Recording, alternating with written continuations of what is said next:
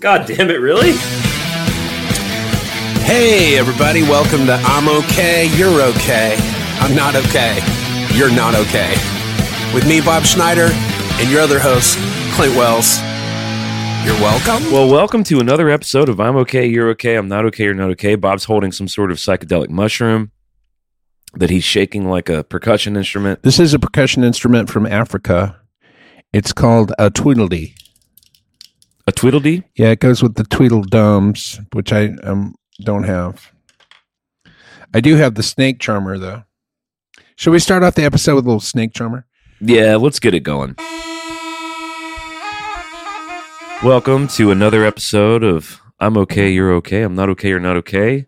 Much like the snake in the basket, we will rise slowly before we strike. Should we just get right into the Beatles? I'd love to. I watched almost the entire second episode last night.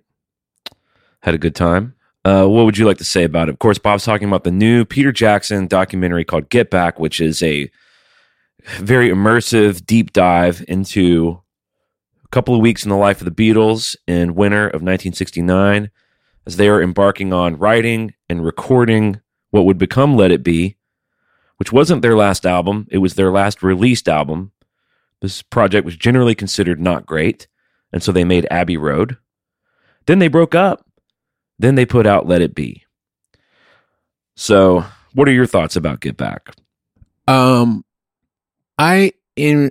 been enjoying it. Obviously, as a songwriter, it's cool to watch those guys like bring in these ideas that are kind of half-baked and trying to figure out, like, it's exciting to see that. Because you're like, oh yeah, that's the same way I write songs. Right. It's interesting to see the dynamics there between Paul and the band. I mean, John Lennon's checked the fuck out. He's contributing very little.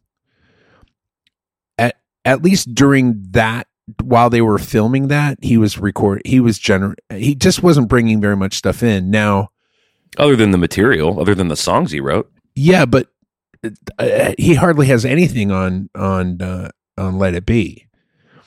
Well, he has One After 909. He has Sucks. Dig a Pony. Sucks. What? Huh? Across the Universe is one of the greatest songs ever. That might even be the best song on the record. I didn't say that song sucked. That song was great. But those other two, One After 909 and I Dig a Pony, both suck a big. Well, like you're orange. dead wrong about that. But that's 3 songs. George contributed 2, so that's 5. Those suck. How many songs are on the record? There's probably 6 more songs. I Mean that are Mine. false. I Mean Mine is the worst song of all time. There's so much bullshit on that record. The only songs that are good are Across the Universe, and then the rest are all Paul. Get Back. I've got Long a feeling Winding 2 Road. of us. No, I've got a feeling either. 2 of us. Long Winding I got Road a and feeling Late that Feet. I got a feeling that song is Oh, dude, very pedestrian. Don't Let Me Down is a great song. And Don't Let Me Down is, That's John. I don't think so. It's definitely John, dude. Believe me, I know this for a fact. All right, well, that song is good. So, all right, John has 2 good songs on the record. Paul has 3. The rest suck. Dude, compared to Abbey Road, which is a straight up masterpiece. Maybe their best record is Abbey Road. Okay. There's not a bad track on the entire record. Do you like the song Maxwell's Silver Hammer? I do. Well, it's wild to me that you don't like Dig a Pony, but you like Maxwell's Silver Hammer. But that's fine.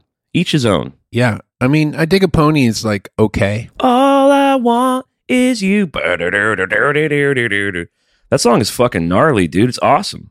Yeah, but they say that same thing way better in lots of other songs. All I Want Is You. Yeah.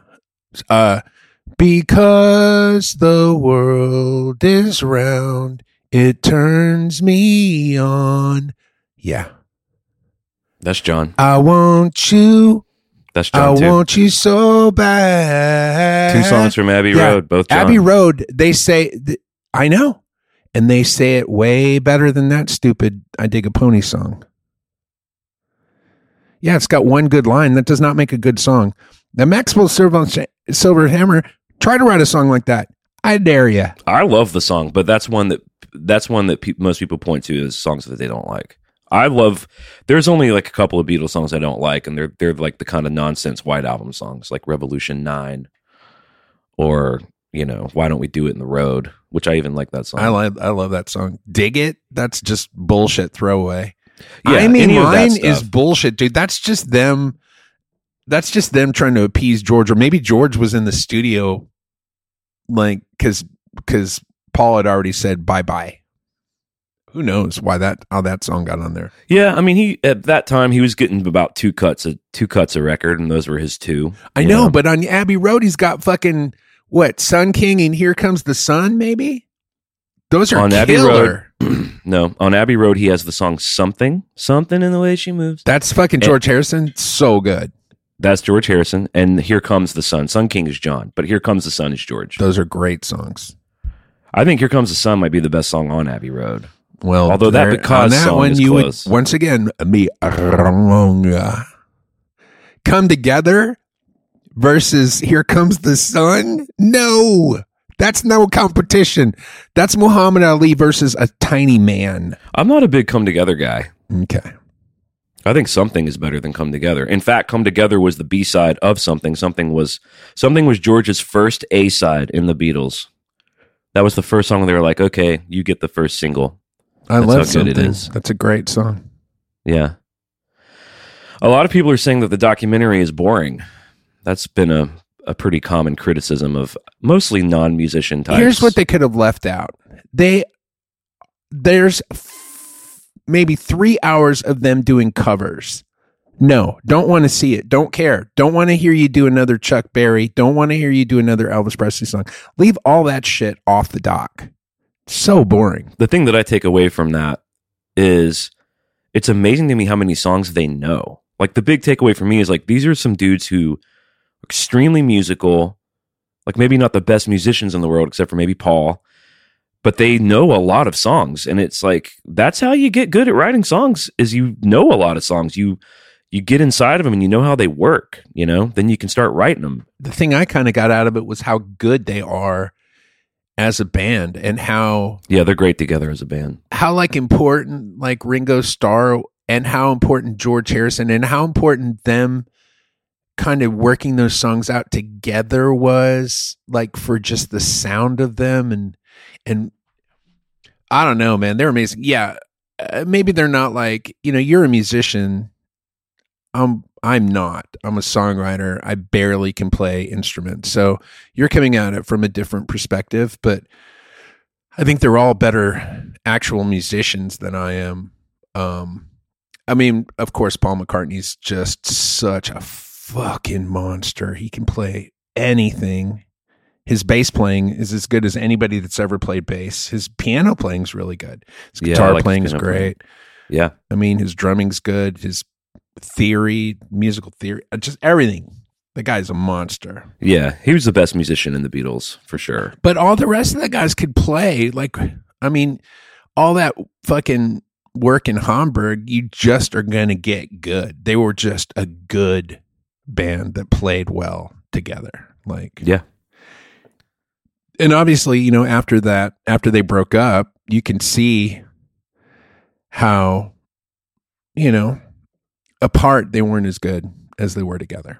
They were still good apart, but never as good as they were together. The best records they made solo were just the first couple after the Beatles. And most of those songs would have been Beatles songs, Right. So it's like their strongest efforts were really written even when they were still together. How about that one where John Lennon's playing Jealous Guy, but it's completely different words? Yeah, it's a song called Child of Nature. That was one of the so Paul wrote a song called Mother Nature's Son. They had a cool little rivalry where they were trying to write each other's songs. Like Paul wrote Penny Lane, John wrote Strawberry Fields Forever. They were playing that game. And he wrote a song called Child of Nature because Paul wrote a song called Mother Nature's Son. And Jealous Guy, so that became Jealous Guy, which Jealous Guy is so much better. I love the lyrics for that. The original lyrics. I had a dream about Marrakesh and that dream was you or something. I was like, oh my God, that just made me want to write a song when I heard that. Yeah. And I was like, oh wait, this is Jealous Guy, isn't it? Yeah, Is that weird. ended up on Imagine. How about when he's working out the chords for fucking Let It Be and they're just fucking discussing shit in the background? Nobody has any idea that that's Let It Be. I know. So they're asking him nice. like really technical questions, like, "Do you want us to, do you want us to do the documentary? Blah blah. How do you want the documentary to look?" And Paul's just kind of got that look in his eye. He's like, looking out the chords. They're discussing it with John Lennon, and then Oh. he's playing that in the background. Yeah, I mean, there's the whole segment there where he writes "Get Back" because John's late, and he's just sitting there playing those Yeah. chords, and Ringo and That's pretty Paul cool. and George are just sitting there kind of watching him, and he's doing the dummy lyrics, and some of them even made it, and you can see he's like gets through a verse and a chorus, and George and Ringo are like, "Well, that song's pretty good. That's a good one." How about Ringo Starkey coming in and fucking going, "Hey, I thought of this last night. I'd like to be under the sea in an octopus's garden." And George is like, "Yeah, that's a pretty good song, dude." And he comes over and helps him write the fucking whole middle part. And then, of course, doesn't get any credit. It's just Ringo Starkey as the writer. They're just throwing bones at each other, man. They had to have been making so much fucking publishing money. Well, there's that whole segment where they were buying up catalogs. So they buy that catalog of 4,000 songs. But that's their own songs. No, they bought a catalog of like 4,000 because Paul talks about the song Carolina Moon. He's like, that was my uncle's favorite song. He used to try to get me to sing it when I was a kid. They're like, Apple was like buying a bunch of publishing. Oh. They still do it. Paul McCartney owns like most of the college fight songs and stuff. They got way into publishing. Oh, I thought they were talking about their own songs that they had bought. Maybe part of what they bought was their own songs too. It included Lennon McCartney, yeah. And they're like, "That's so much money." And Paul was like, "No, it was a good deal." Yeah, I wonder what the number was. It sounded like they were like, because of Apple, that they were they weren't like cash rich. Maybe, I mean, they all had houses. Obviously, they all had money, but maybe, I mean, they obviously weren't as rich as they are today. When they bought that catalog, when George came in, they were like, "Hey, do you want to see the list of songs you own 1% of?" And he was like, "No, not really." And he's like, "Nah, I'm good." How about fucking Ringo Starkey just fucking dead-eyed throughout that whole thing, just having to fucking sit there and play drums and just like watching the fucking money train kind of roll off the track. Yeah, I mean, And then what's he gonna do? then he goes out and makes the most successful record of any of the Beatles right after the Beatles. I think he has the only like number one hit right after that, right? I don't know, bigger than the song Imagine? Bigger than the song Maybe I'm Amazed? I'm just saying, like, of the Beatles solo records, he has the only hit of the bunch right out of the gate. What do you think about the criticism that people are saying that it's boring? Well, it's too long. Like I said, I'm all about show me all the stuff where they're writing the songs, show me all the stuff where they're interacting with each other. But I got real tired of listening to them jam. Like the jamming stuff, when they're jamming on other people's songs, got super boring. Yeah. Like, just get me to the part where they're writing the songs. I mean, I get it. But that's what the Hamburg days were. Those Hamburg days were like 7 hours of them playing covers. Yeah, but So that's what you're seeing come through. I'll tell you what it made me want to do. It made me want to like watch the movie Let It Be, Yeah. which I don't even know what that is. Is it just the concert? I think it's pretty hard to find. No, it's a film. It's a film that culminates with the concert. That's what the project ended up becoming. Instead of like a live show in front of people, it became like, well, they were going to do it on a boat, and then they decided to do it on top of the studio. And the film, I think, was pretty bleak. I think it's pretty hard to find. Like, you can probably find like clips of it and shit on YouTube. Yeah, I'm not finding it anywhere. Yeah, I don't think it's distributed in the normal channels. It's too bad. Now you have 10 hours of it's basically just what we're watching. It's just edited down to 90 minutes. Yeah, I haven't watched. I'm in the third one, and I haven't gotten to the rooftop concert yet. I love when Billy Preston comes in.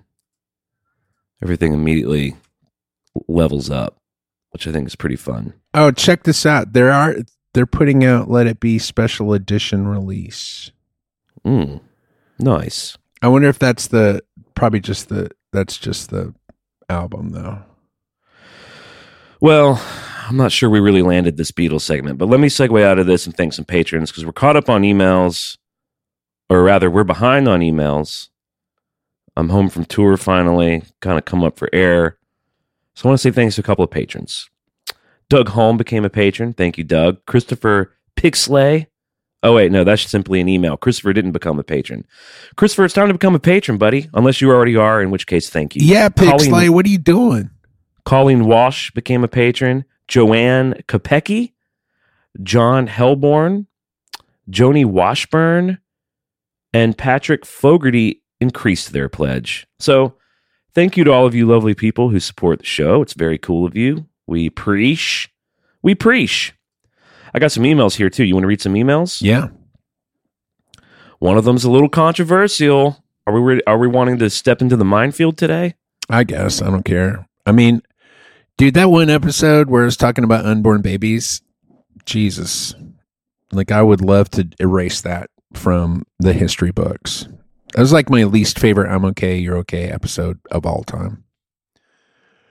Yeah. Well... But you said somebody wrote in and said they really loved it. Yeah, and then, there's where you run into the problem. It's the same problem with my other podcast, the same problem with fucking anybody. Someone doesn't like it, someone likes it. What do you do with that? All we can do is just keep having conversations that are honest, putting them out, let people decide for themselves. If the flavor's too strong, you gotta put the sandwich down, then put it down. I just feel like every once in a while I get in this thing where I'm like, think I'm being funny. It's something my dad does that I really don't like about my dad. Like, my dad's always trying to do jokes, and it's cool. Like, I like when I'm being silly and being funny. Don't get me wrong. That's the sauce right there. But every once in a while I get in this thing where I think I'm trying to do something. It's like when I'm playing poker and I have a bad hand, but I'm just betting like crazy, and then I lose it all. That's what it felt like. That episode felt like I have a bad hand. I wasn't being funny, but I was just betting it all on some thing that this premise. And then at the end of it, it was just shitty. And I was just like, ugh, I just want to erase all that. And I mean, that's the thing about having a conversation in public. Like, sometimes you fail. Sometimes you're crazy. I felt crazy. Like, listening to them, I'm like, who is that guy? I don't even know who that guy is. Anyways, I didn't like it. I would prefer to have more serious conversations and let the funny happen naturally. I would prefer that, but yeah, I'm only one of two. I would prefer to be funny all the time and then do this. Hear this sound all the time in the background. Ka-ching, ka-ching. I'm not capable of being funny all the time. It's not a skill I possess. So it would be an exercise in futility. You're pretty good at being funny when you have an audience of people who are ready to laugh. Like, when you get regular people around you that aren't me, you can whip up some laughs, dude. But with me, I don't know. I don't know if it's because I don't laugh so much, or I don't know what it is, but I've seen you whip people into a laughy frenzy when you're around people. Yeah. It's nice.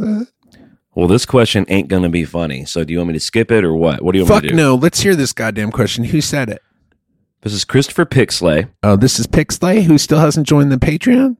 He either hasn't joined or he's already a patron. It's either one of the two. Okay. But I guess we had done an episode about kind of dancing around some of the trans stuff. Chappelle, blah, blah, blah. He says, Clint's question and Bob's response about a guy dressing up as a woman and going into the women's restroom got me thinking, what's the big fucking deal? I don't know what kind of magical mysteries go on in there, but I have a wife and a daughter, and I'm not too concerned about a guy going into the women's restroom. On the other hand, I do have an idea what happens in men's restrooms, and I think a trans woman is much less safe in the men's room in some places than the women in the women's restroom would be with a dude in there. On balance, I think the argument falls to letting people use whatever restroom they want. Christopher Pixley. Yeah, that's what I was saying when we were talking, which is, if you're dressed up like a woman and you want to go use the women's restroom, go use the women's restroom. The chance that there's some dude that's going to dress up like a woman so he can get into a woman's restroom and do some devious shit. I just don't see that happening. I mean, maybe that's a thing, but I've never heard of that. I've only heard of people that are actually trans that just don't want to go into a guy's restroom in Texas because there's a bunch of dickheads in there who will fucking beat them up or whatever. Right. Well, if I'm playing devil's advocate, and if Christopher is really interested in what the problem is. Now, I'm fine with all this. Listen, I'm not going to die on the hill of a fucking bathroom. People use whatever bathroom you want. I don't really give a shit, personally. But if you're interested in what a lot of people in America are scared of or frustrated about, I think it's two things. I think number one, it is the idea that someone might abuse this bending of rules for dubious reasons. Now, I think that's unlikely, less likely, rare, etc. I agree with you. I agree with Christopher. I think another problem, though, again, if you're really interested in hearing what the big deal is, as the question is I think that people who aren't as progressive thinking about the trans issue are looking at the world and the state of things and the seeming deconstruction of gender identities, and they're thinking about their kids, they're thinking about their impressionable grandkids, and I think they're seeing it as a slippery slope. And I think they're thinking, well, if it no longer matters if you're a man or woman to go into a man or woman's bathroom, they're thinking, what's next? Now, are they right? Is history littered with the slippery slope argument? People thinking that if we let gays marry, it's going to destroy the family, or if we let families have televisions, it's going to rot their kids' brains, and video games cause violence. I'm on the correct side of all that. I think that all that stuff is hysterical. I think a lot of that stuff's paranoid shit. But again, I'm just answering the question. That's what the big deal is. The big deal is, we're dealing with this with our daughter in second grade in Donaldson, Tennessee, where they're starting to have gender identity conversations with 7-year-olds. Now, I'm progressive, I'm liberal, I support trans people, etc. I'm not super stoked about the gender identity issue being talked about to my 7-year-old at second grade. So that's what the problem is. And it's got to get solved because the people that you disagree with in your life, they're your neighbors. They're your kids' friends' parents. And your kid's going to be talking to their kids, and we got to figure out a way to have conversations together where we disagree, where we advance an idea, where we push back, and where all of that's okay. Instead of, well, I'm not so sure that I want my kid talking about gender identity at 7 years old.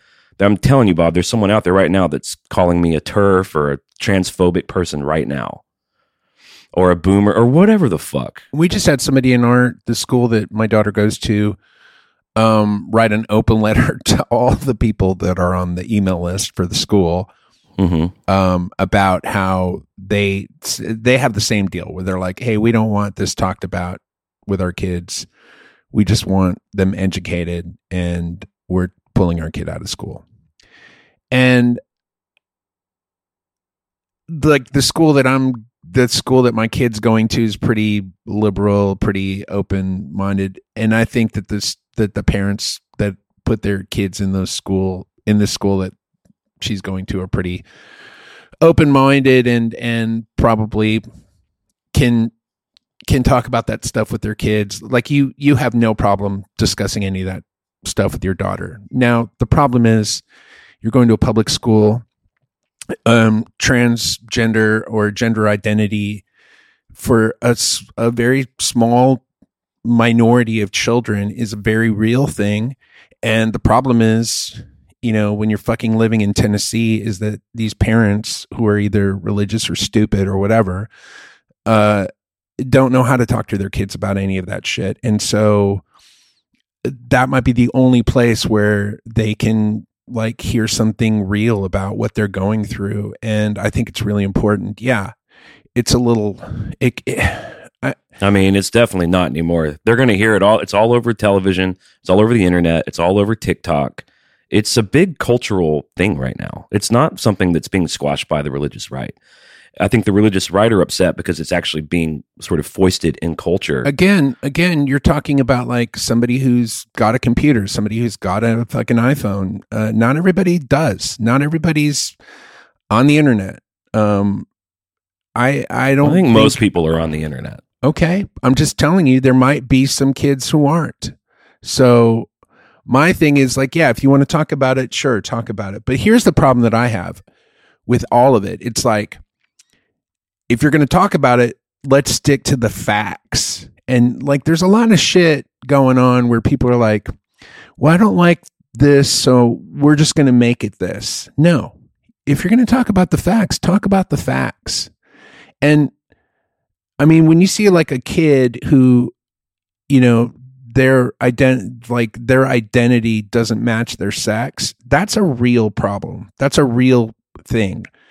And my heart goes out to those kids, and I'm like, whatever it takes to help those kids needs to happen. Like, the problem is when you get into middle school, the problem is there's a lot of kids who aren't that. There's a lot of kids who aren't transgender. And now they're being told, hey, gender's fluid, sexuality's fluid, you can be whatever you want to be, blah, blah, blah. Chicks and dudes are the same, or they're not the same, or they can do anything that the other one can do. Like a bunch of bullshit. And that doesn't help anybody. And what it ends up doing is like, it just gives all this information. Like, that's the information that I'm like, hey, no, that's a bunch of bullshit. So it's like, what's the bullshit and what's the real information? That's the problem, I think. Yeah. And I think I think that most parents, they want to be able to have those conversations with their kids. They don't want it. They don't want the slant of whatever educational system, you know, they don't want that. They don't want someone else telling their kids about it on either side of it. I agree. You know? I mean, I know that's true, but again, because the suicide rate for those kids is high and those kids have been dealt such a poor hand, I'm like, I get that. Yeah, I don't want anybody telling me, but here's the thing. I'd rather have them talk to my kid about this thing and have them come talk to me about it. And you know what I mean? Unfortunately, it's like, you know, putting the label on the paint. Don't eat the paint. Like, that's not for most people. That's for a very tiny, tiny amount of people. But you got to put it on there for those tiny, tiny amount of people. You know what I'm saying? Yeah, I'm with all that. I mean, you can't protect your kid from everything in the world. And what I want more than anything is that my daughter to feel like there's an open line between her and I about whatever she encounters in the world. Hey, I heard that I may be a boy. Is that true? I would rather her talk to me about it because she's going to hear about all this stuff anyway. You know, she told me recently that some family members of ours told her that gay people can't marry each other. She said that so-and-so, she had mentioned it in the car with some family members, and one of her cousins said, that's not true. Gay people can't get married. And my daughter appealed to the adult in the car and said, I'm pretty sure gay people can get married. Can gay people get married? And the adult in the car said, no, they can't. So she came to us, my wife and I, about it. And it was nice. It was like, oh, they're wrong. Gay people can get married. They do it all the time. And my wife's best friend is gay, and him and my daughter are close. They're not close, but they're buddies. And I was like, Jacob, he can get married. I was like, wouldn't it be weird if we told Jacob he couldn't get married? What kind of sense does that make? She knows Jacob's boyfriend and shit. All that's real easy for kids. And I'm just glad that even though she got some bad information on that issue, we were able to clear it up. And maybe that's what this is too. So to answer Christopher's ultimate question, maybe it is no big deal. And if making cisgender straight guys like me uncomfortable or pushing back on what I consider normal is helpful for the kids that are really dealing with this, I'm happy to be uncomfortable to help them have conversations that open doors for them to feel safe in society. So there we go. We landed the plane. Dude, we landed just in time. Just in time, because we got to get out of here. This is a riveting episode. A lot of Beatles talk, a lot of cultural gender identity talk. Dude, those two things go so good together. It's like honey mustard. It's like honey mustard dressing, dude. Nobody knew those things went together until they did it, and then that became the most famous, most beloved dressing of the 90s. Dude, no one knew you could drink cow's milk till someone fucking did it, and they were like, "Hey, this didn't kill me." How many people drank or ate things that just killed them immediately? And the guy next to him was like, "Well, I guess we can't eat or drink that because it killed them." Everything Until the answer to that is everything. People ate everything until it killed them, and then they kept eating it, and then eventually they stopped because they were dead. You can write in bobandclint@gmail.com. We'll read your email on the show if we find it interesting. So make it interesting and short, but we do like hearing from you guys. And you can support us on Patreon, patreon.com/letters-IOK. We've got a couple of other podcasts. Bob's is called The Song Game. Mine's called Metal Up Your Podcast, and it's about Metallica. Dude, I just got real comp. Got lounged? But way more lounged than I wanted to be, dude. I'm so lounged. This is way too lounged. Well, do me a favor and keep that lounge position as we squiggle squaggle into the old Secret Weekly.